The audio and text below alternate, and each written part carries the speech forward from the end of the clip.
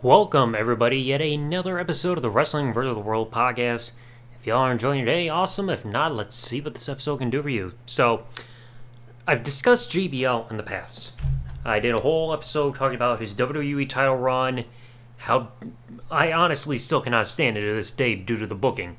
But then I started to think, you know what else kind of felt lackluster? His run from 2007 to 2009. Talk about when he finally got back into the ring after being away for about a year and a half due to injury. So I started to look through and I realized, there wasn't much to note because there were barely any feuds that he had that lasted that long and only had one title run, really, when you look through it. So today's episode, we're going to discuss JBL's run during the time when he came back to the ring. And he hasn't really had an official match of sorts since then, not including the brief time that he spent in the Royal Rumble, whatever year it was. So first off, everything started off at Armageddon 2007. Chris Jericho battled Randy Orton for Randy Orton's WWE Championship, and during the match, Jericho got thrown over into JBL, who was the commentator at the time, and as retaliation, as Jericho had the walls of Jericho locked on Randy Orton and was close to making him tap out, JBL interfered in the match by booting Chris Jericho in the head, thus ending the match by disqualification. So this whole thing led to their feud. JBL announced he would return to the ring and was coming over to Raw, thus building to their pay-per-view match at the Royal Rumble. And of course, most people remember this match because there was that one incident where there was a botched bulldog. But regardless, JBL ended up winning the match by disqualification after Chris Jericho slammed him in the head with a steel chair. And during the build to the feud, you had the whole thing where Jericho got choked out with a wire by JBL. Well, Jericho got revenge by doing that to JBL after the match as well. And I believe they went on just a bit longer with the feud into February, but it's neither here nor there. Next up, he ended up failing to become the number one contender at the No Way Out pay-per-view in the Elimination Chamber match to determine who would become number one contender of the WWE title at WrestleMania. I don't really remember anything other than him using a steel chair on Umaga. Now, after this, things got a little iffy because during this time, Vince McMahon was having the whole illegitimate son angle with saying Hornswoggle is his son, but JBL came out one night and announced to Vince that Finlay was actually Hornswoggle's father and not Vince McMahon. So after that was confirmed, they started getting JBL into the storyline, including beating up Hornswoggle in a steel cage, and then even beating him up when he was recovering in a hospital afterwards, when Finlay admitted, yeah, it's true, Hornswoggle is my son. So it was more of a way to really blackmail or point a finger at Vince to humiliate him. So this would lead to JBL and Finlay then having the match at WrestleMania, Belfast Brawl. JBL will get the win. First WrestleMania match he had since WrestleMania 22. And it was a pretty entertaining match. I think most people mostly remember it because Hornswoggle got hit with a trash can. JBL was like, Mario! And just threw the can and knocked Hornswoggle over. All this then suddenly made JBL somehow the number one contender of the WWE Championship, as the next night he'd have a face-to-face confrontation with Randy Orton announce his number one contendership to the WWE Championship at Backlash, saying that people don't like Randy, well, they're really going to hate him. This will then lead to adding Triple H and John Cena as part of it, stemming off of what happened at WrestleMania with a triple threat for the title.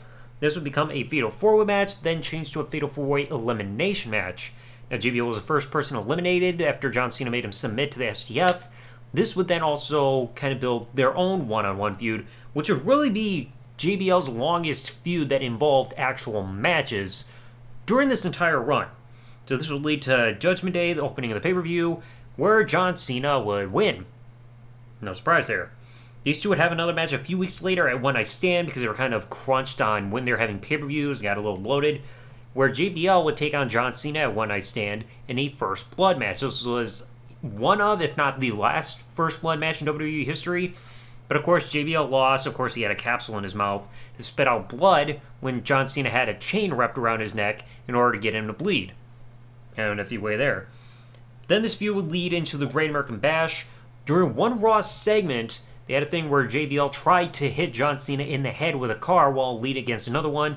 John Cena got out of the way, but still led to the match of the Great American Bash regardless. In a parking lot brawl, both men were brawling around backstage. If you've never seen the match, you can kind of picture it, that kind of setting where you probably saw John Cena and Eddie Guerrero have one back in 2003, or almost like an Iron Circle of sorts, kind of like also what we saw with Shamrock and Blackman back during the Attitude Era. backstage, like using the cars as weapons and everything like that. Pretty entertaining thing. Match came to a conclusion when John Cena was about to hit the AA to JBL off the stage onto a car that was over there by the stage. JBL avoided it, threw Cena into the car, broke through the windshield, and got the pin to end the feud once and for all.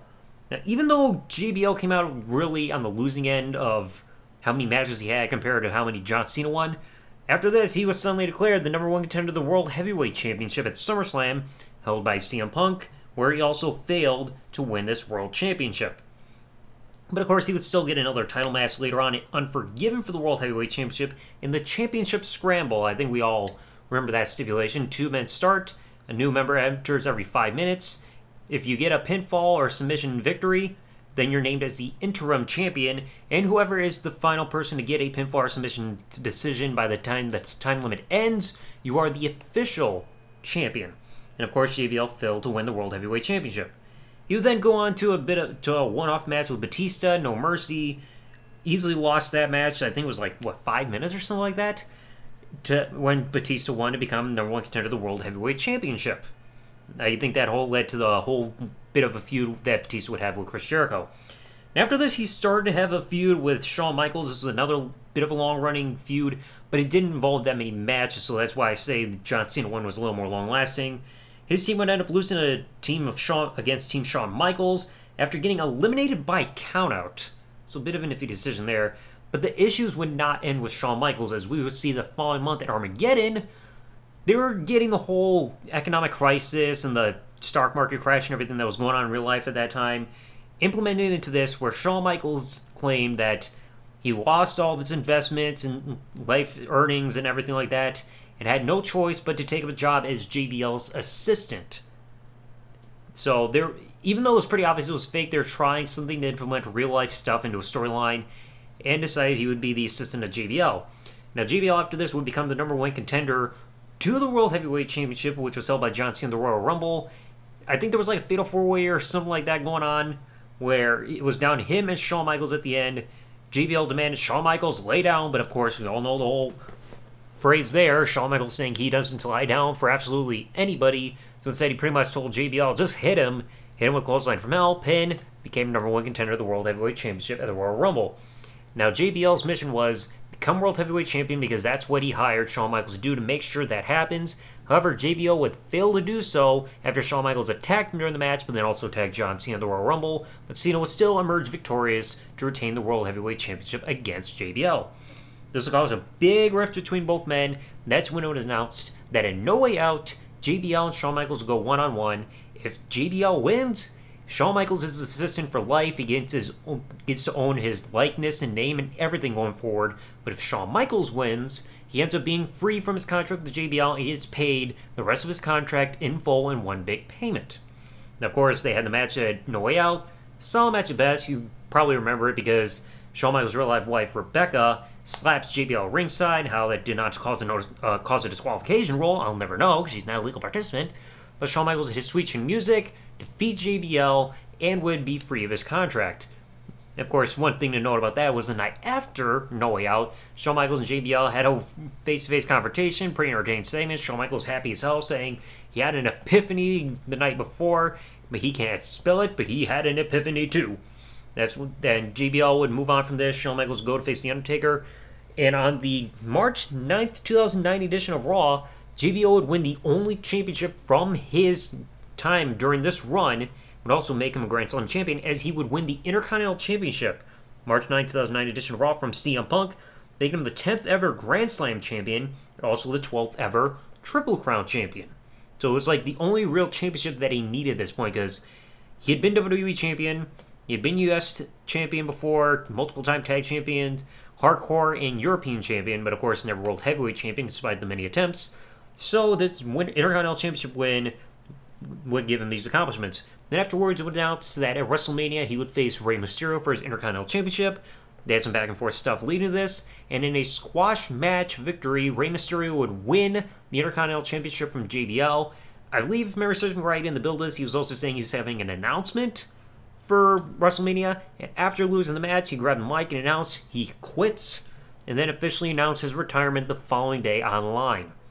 And since then, he has not had an official in-ring return, again, not including that one-time Royal Rumble match where he just entered the ring and quickly got eliminated. In terms of being like a full-time competitor, this has been it for him ever since then. Yeah, he's had some physical interactions, as we've seen over the years, but in terms of being back in the ring full-time like you see many others do and having official matches and everything, this has been it for him. So it's like you look at this run from when he returned in late December 2007 up until WrestleMania 25, nothing really remarkable because the matches, you never really saw anything that really stood out. Because, like, Royal Rumble, you don't remember it. The Elimination Chamber match, you don't really remember his participation. WrestleMania was like a solid match with Finlay, but you remember it because Trash Can of Hornswoggle. Backlash, you only remember because Triple H won. Nobody remembers a Judgment Day match. One Night Stand, you just remember how JBL lost. Great American Bash was probably like the best match he had during all of this. SummerSlam, you just remember him losing to Punk. I don't remember him having anything to do really with the Unforgiven match, but he was somehow in it. Quickly lost Batista at No Mercy. I don't remember anything from the Survivor Series match of them getting counted out. The storyline with him hiring Shawn Michaels, he lost against John Cena at Royal Rumble, failed to defeat Shawn Michaels on the way out, and then he lost a squash match on his way out. So it's like, really, you look at this, and it was really lackluster because, again, one or two programs that actually meant anything. Everything else was just like one-off stuff, maybe 2 pay-per-views and stuff. One title run, barely any memorable matches or anything, really. Just like, if I had to give JBL a grade for this run, honestly, I'd have to give it like a D. Because like I said, barely anything notable. One title run, feuds barely had anything going. Other things were just one-off matches. It was just like, go there, appear and have some matches and everything, but nothing really, barely anything long-lasting of sorts compared to other feuds you see like during that period or even in the past. So it's like, really, what else to say for this run except for the fact that it was pretty much a iffy dud. I would say full-on dud, but then again, that would be an F rating. So anyway, let me know what you all thought, if you wish to do so, about JBL's run from when he started returning to the ring from late December 2007 up until his retirement at WrestleMania 25. If you enjoyed, please remember to leave a like or follow or subscribe or whatever, depending on what platform you are listening to. If you can leave comments and wish to share what you think, like I said, please do so. And I will catch you all in the next episode. Thank you for listening, everybody. Like, comment, subscribe, or whatever. And peace out, and good day, everybody.